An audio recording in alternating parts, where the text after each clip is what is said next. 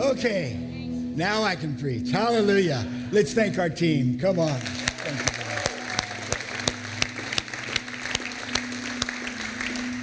you, God. Please be seated, even at home. If that song brought you to your feet, please be seated. I want to say today, not just welcome to church, but welcome to his table. Sometimes we think that the table of the Lord is only about communion, but that's not so. The table of the Lord is when we gather and receive from him the word. The word not only washes us, the word not only cleanses us, the word not only instructs us, corrects us, protects us, but the word feeds us. As a matter of fact, I take very, very seriously what Jesus said to Peter, "If you love me, feed my lambs." I want you to know writing a sermon, for me, is not about writing a sermon. It's about loving Jesus. Because he said, if you love me, you will feed my lambs. And what I'm doing in my office all week is loving Jesus as I prepare a message that will feed his lambs. And so Jesus and I have been preparing this message all week. And my heart's desire is that it would feed you, because if it does, it helps express my love for Jesus. So welcome to the table. You've not just come to church, you've come to the Father's table. And you're going to eat today. And the Holy Spirit is here. And we're going to feast on his word and the life that is in it. And I pray and believe that there's something on the table today that will change and transform each and every one of us. I pray that. I believe, because that's the power of God's word. That's the power of it. So would you reach your hand out towards me, please? Father, I thank you for the word today that has the power to change everything in our life. And I pray now, Father, that I could bring this word, that we would see Jesus, not a preacher, and that we would feast at his table. I ask this in your name. Amen. Thank you. Fearless. Creating a courage culture. And lately, we've been talking specifically about a fearless church. A fearless church. We've been talking about a fearless church that's creating a courage culture. Last week, we said that a fearless church is not afraid to follow Jesus. And we talked about how that many times the only real request that's given to us in the Western world is that we believe in Jesus. But that's not the gospel. The gospel is not just believing Jesus. It's following Jesus. We said that believing in Jesus may change my life. Well, it does change my life. But following Jesus changes my world. It changes my world and the world around me. Following Jesus changes my marriage, my ministry, and my motives, and my meaning in life. Not just believing Jesus, but following Jesus. Followers of Christ are not just believing Jesus, but being Jesus. Being Jesus in my marriage. Being Jesus in my ministry. Being Jesus in my neighborhood. Followers of Christ not only believe in Jesus, but behave like Jesus. And who cares what we believe in? I mean it. You think your neighbor cares what you believe in? My neighbors only care what I behave like.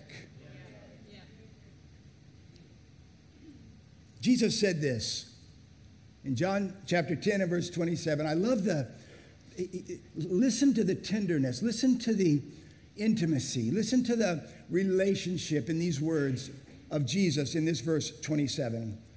My sheep hear my voice, and I know them, and they follow me. Isn't there a softness, a warmth, a relationship, a beauty?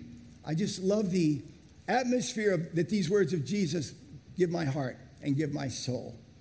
My sheep hear my voice. You know why they hear their voice? Because they're close. And he's not shouting.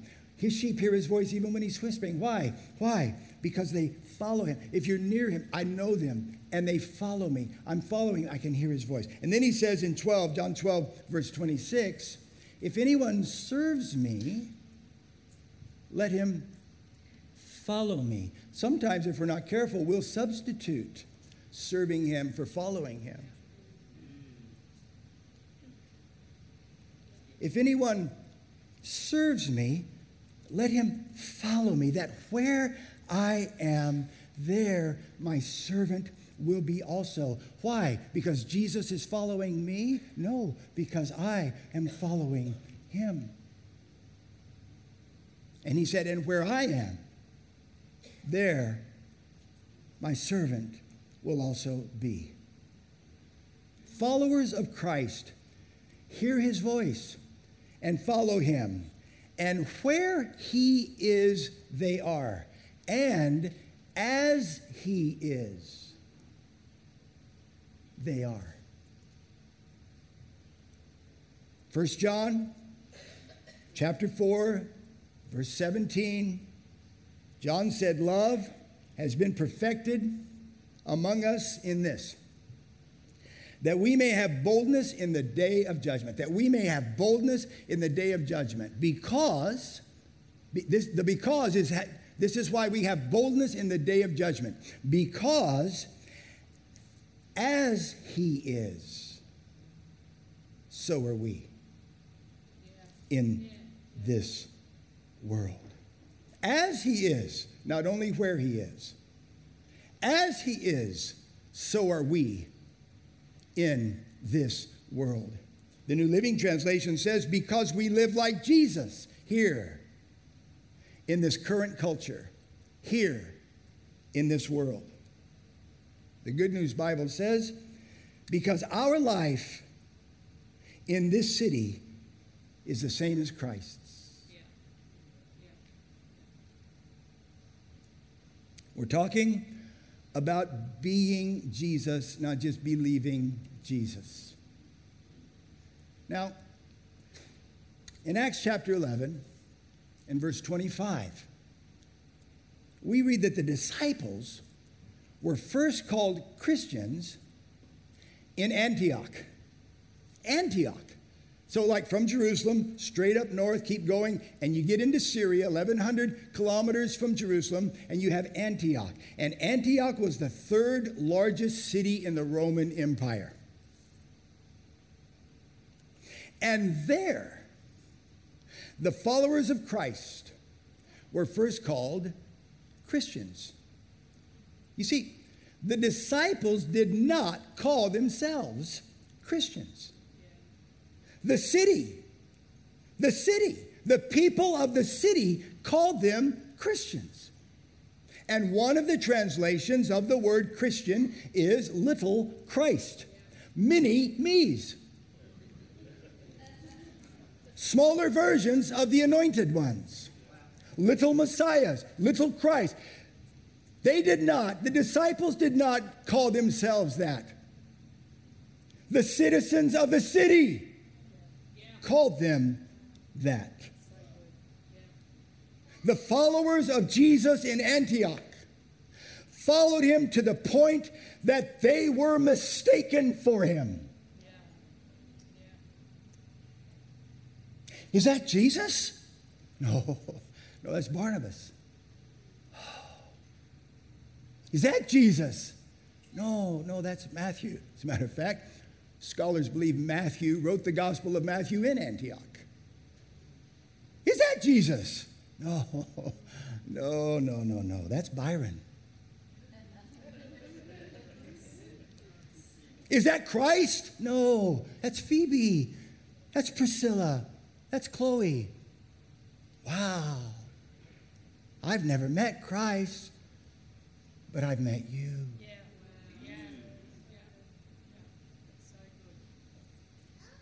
Jesus never asked anyone to become a Christian. But he did ask many to become a follower. And when Paul wrote to the Macedonian church in Philippi, Paul said this: become blameless and harmless. Become blameless and harmless, children of God, without fault, right smack dab in the middle, right there in the midst of, right, spot on, right. Be blameless and harmless and without fault, right in the midst of a crooked culture, right in the midst of a perverse generation, among whom, right among, not separated, not in a cave, not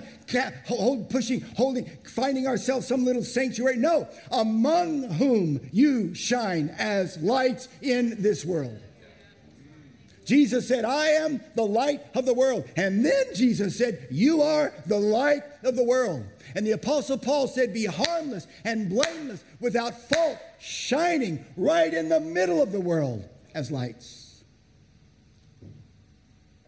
The New Living Translation reads it this way: live clean, innocent lives as children of God, shining like bright lights in a world full of crooked and perverse people. Now, if that were the case in Philippi and throughout all of Macedonia, I wonder what Paul would write to the church today. Of course, he has written to the church today. As followers of Christ, we do not see the world as our foe. We see it as our field. I said last week, this current culture is not our enemy, it's our embassy. And we are ambassadors for Jesus Christ, sent to live right in the midst of it. We are not here to judge it or condemn it. We are here to shine the light and the love of God in it. So, how do we shine? How do we live? You know, as a Christian, how do I know what's, right and wrong? Where are the lines? How do I know? Is it okay to drink alcohol? And if it is, how much? How many beers are too many? Is it okay to watch something on Netflix with lots of swearing and sex and nudity? Where's the line? How do I know? Is a program like The Game of Thrones, is that permissible or pornography? Is it okay to go out clubbing? Is it okay to wear this dress that's low cut and high up? I don't mean this dress. I don't have a dress. But where are the lines? Is heavy petting permissible? Or sex outside of marriage okay if we're in love? Is it okay for Christians to play the lotto? What about swearing? How do I know, as a Christ follower, what's okay and what's not okay? It's like we're in the Old Testament, where there are 613 laws that tell us exactly what's okay and what's not okay. Laws about everything: sex, hygiene, clothing, haircuts, divorce, tattoos. Actually, this week, whether you believe it or not, I went through the entire list of the 613 laws. No joke. I'm telling you, there are laws about food, feasts, family, farming, finances, fibbing, fashion, fat, the flow in females, the firstborn, flat roofs, fraud, falsehoods, and that's just the F words.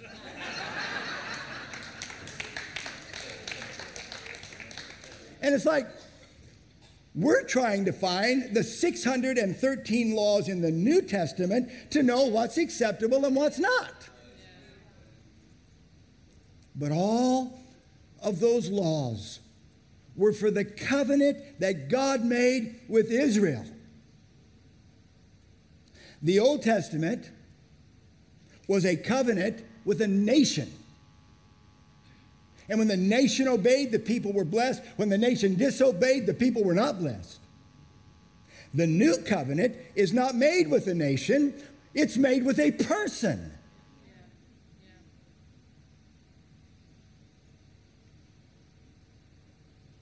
And as New Testament followers of Christ, we get into trouble when we try to mix the two covenants. The Old Testament is the inspired Word of God and the foundation for our Christianity. But the New Testament is our application and the revelation of how we live our life in Jesus. The Old Testament is not our covenant. We read in Hebrews chapter 10 and verse 1. The old system under the law of Moses was only a shadow. Everybody say shadow. It was a shadow. What? A dim preview of the good things to come, not the good things themselves. The Old Testament is the shadow. The New Testament is the sunshine. Live your life in the sunshine, not in the shadow. So, what makes the Old Covenant old? Well, Hebrews 8:13 from the Old King James Version. In that he saith a new covenant, he hath made the first old. Now, that which decayeth and waxeth old is ready to vanish away. Now, let me read it from the New King James Version. In that he says a new covenant, he has made the first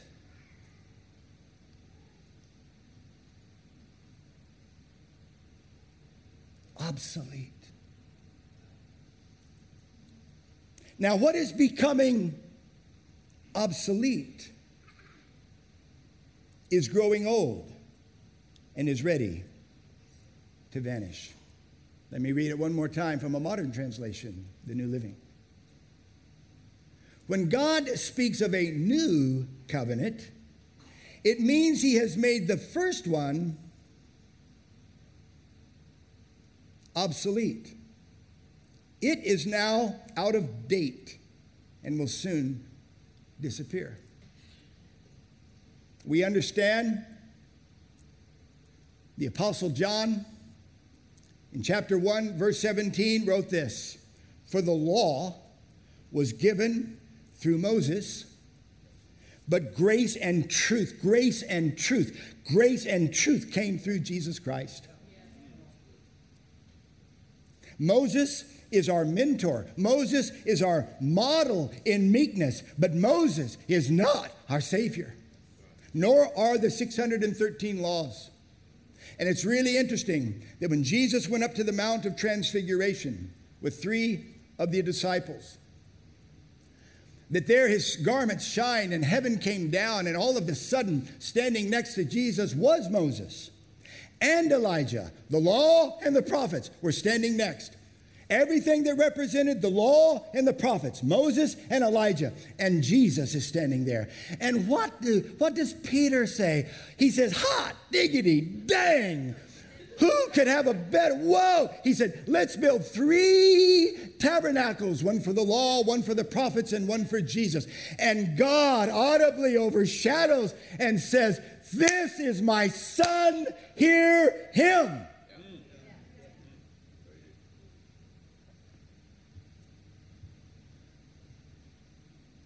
So, back to my question. How do I shine in this world? How do I live as a Christ follower? Where are the New Testament regulations that show me what's okay and what's not okay? That show me what I should do or what I could do?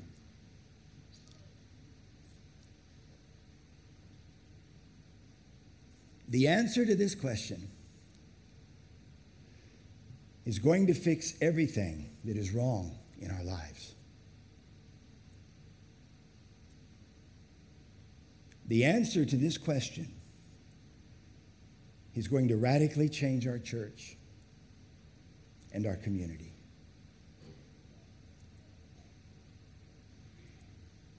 And so let's answer this question. John chapter 13. This is the last night of Jesus before the cross. The last acts of Jesus before the cross. The last words of Jesus before the cross. They're in an upper room. Verse 2 says this: it was time for supper, and the devil had already prompted Judas, the son of Simon Iscariot, to betray Jesus. Jesus knew that the Father had given him authority over everything, and that he had come from God and would return to God, so he got up from the table, took off his robe, wrapped a towel around his waist, poured water into a basin, and he began to wash the disciples' feet, drying them with the towel that he had around him. This is how the evening began. Verse 12. By the way, probably an hour to wash 12 stinky, old, dirty feet and dry them with the towel, I'm guessing. That's 24 feet. Verse 12. After washing their feet, he put on his robe again, sat down, and asked, "Do you understand what I was doing? You call me teacher and Lord, and you're right, because that's what I am. And since I, your Lord and teacher, have washed your feet, you ought to wash each other's feet. I have given you an example to follow. Do as I have done to you." One of the disciples whose feet he washed had already betrayed him, and probably the silver coins in his pocket could be heard while Jesus was 30 pieces of silver, and in a few hours he would lead the mob that would arrest Jesus. One of the disciples whose feet he washed he would in just hours, he would deny him and swear to God that he never knew him. All of the disciples' feet who he washed would abandon him and forsake him that very evening. And then they have supper. His last supper. And here he initiates the new covenant. Matthew describes it for us. Matthew 26, verse 27. He took the cup, gave thanks, gave it to them, and said, or saying, "Drink from it, all of you, for this is my blood in the new covenant, which is shed for many for the remission of sin." The old covenant was also a covenant in blood. the blood of bulls, the blood of goats, the blood of sheep, the blood of animals, the blood of doves.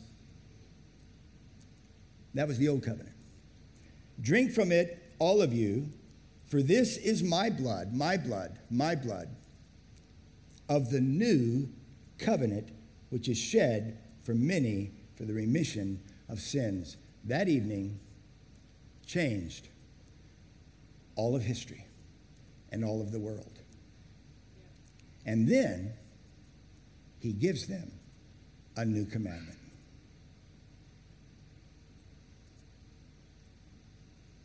John 13:34. A new commandment I give you. A new commandment for a new covenant. And by the way, this isn't commandment 614 from the 613. No, this is commandment 1. As a matter of fact, it's commandment the only one. And he gives them a new commandment, that you love one another. Wait, what? That's not new. That's not new. We got that in Moses. As a matter of fact, don't you remember Jesus? The lawyer comes to you and he asks you. Jesus was asked, what's the greatest commandment in the law of Moses? What's the greatest of the 613? Don't you remember? And Jesus answered, love. He said, love the Lord your God. He said, love your neighbor as yourself. The golden rule. The golden rule. Do to others as you would have them do to you. Love. Love. Matthew 7:12. Therefore, Jesus said, whatever you want men to do to you, do also to them. This fulfills the other 611. So, what is this new commandment in the new covenant, and how is it new to love one another? 5 words.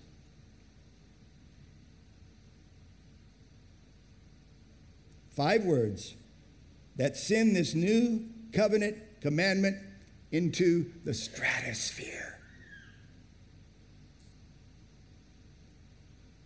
As I have loved you. Not as you would have others do unto you. That was so old covenant. That's so golden. This is the platinum.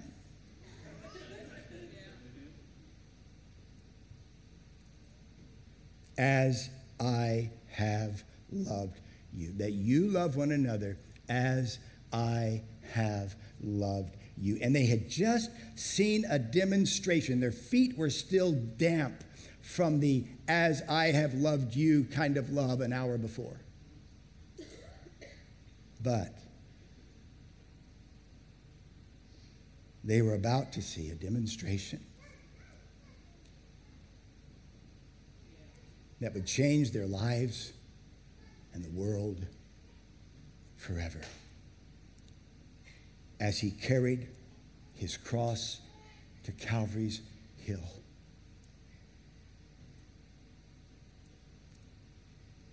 This is what, as I have loved you, means.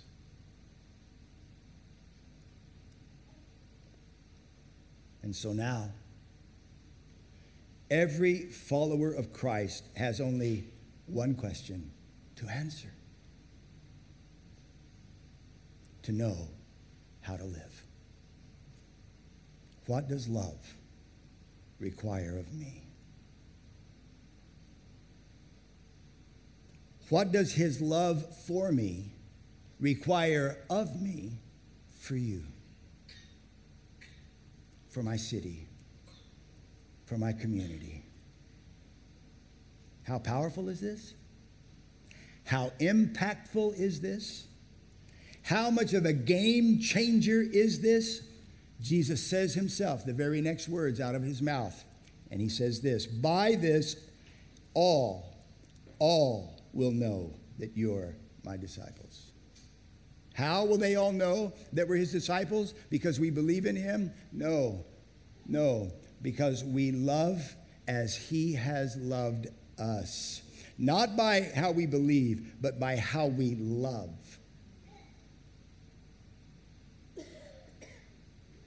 This is how the early Christians toppled the Roman Empire with all its paganism and depravity and violence and madness. They were blameless, they were harmless, they were without fault, and they overcame the Roman Empire not with a lance, but with love. And it fell, and the Church of Jesus Christ has continued to go and grow. This is the answer to your marriage. Your money, your morality, your mortality. The answer to your marriage, your money, your morality, and your mortality is the answer to this question. What does love require of me? Pastor, my marriage is in trouble. What does love require of you? Pastor, my finances are in trouble. Pastor, I'm not sure of my morality. I'm not sure. What does love require of me? It is no longer, what's wrong with, how come I can't, but what about you? Why is such a bad, why is bad? There's only one question, and that one question is the question that will answer every question.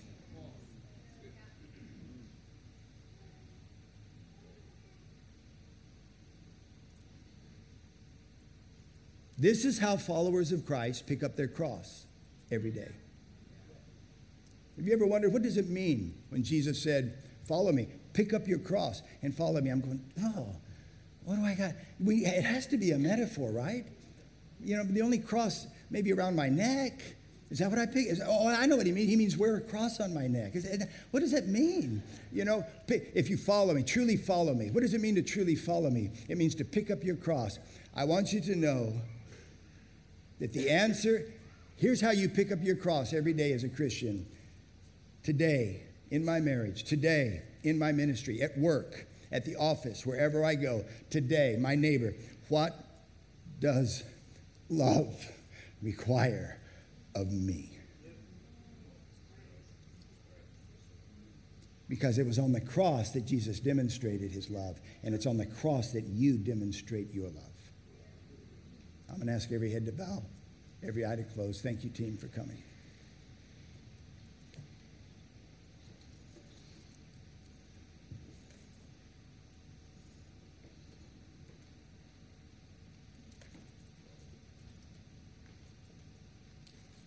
This is the new covenant in my blood. This is the new commandment in the new covenant.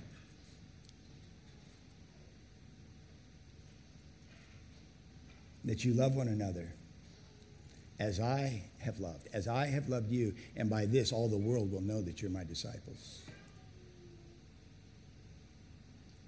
As a totally committed follower of Christ, this is the question I ask. What does love require of me?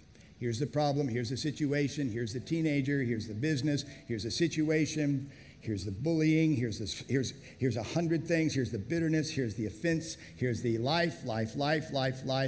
What does love require of me? And that is how we follow Christ. And that is what makes a city call us Christian.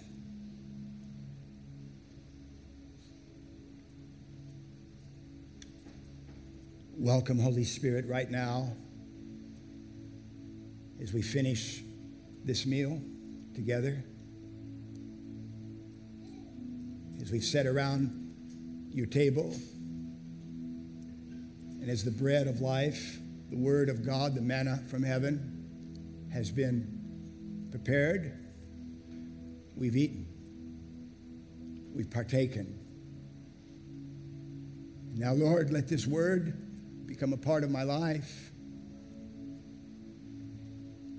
Let this word be the game changer for me. It's so simple. It's not easy. It's so simple. It's not easy. It's so simple. It's not easy. But it is so simple. What does love require of me? Would you please stand?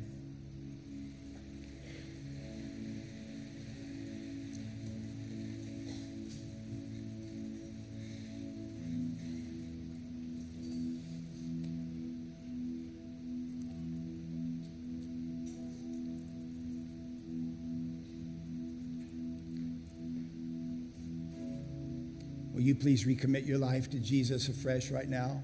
Would you do it? I could call you forward and ask you to do it. But how many would do it right where you stand right now? How many right now would recommit? Thank you. How many right now all over the building would just recommit your life? How many right now would take this word and it now becomes a foundation for you to stand and build your family, to build your life, to build your future, to live your life? This becomes the foundation. This becomes the answer. This becomes your platform to follow Christ. I see hands everywhere, all over the building, and I wonder even at home right now. Would you also recommit your life to Jesus? Would you recommit your life to Jesus as a follower and not just a believer? As one who behaves like Jesus, not just believes in Jesus? And what the most behaving like Jesus you can do is to love like he loves. And to love like he loves is the answer to a lost world, to a crazy culture, to a broken marriage. Heavenly Father, I raise my hand too. Let your word not only feed us now, but let it wash us. Jesus, I feel like you're washing our feet right now. I feel like you've taken off your robe and put on a towel, and you're coming along each one of us right now, and your word is washing us. Your word, you told Peter, my word is, you're clean by my word. Your word is cleansing us right now. I'm so grateful that I do not live under the law of the Old Testament. I'm so grateful I live under the new covenant in the blood of Jesus Christ. Grace and grace and truth and truth and grace, not law and condemnation and death.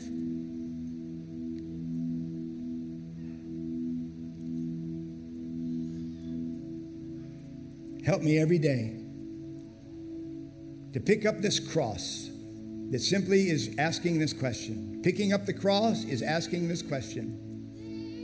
What does love require of me? Amen.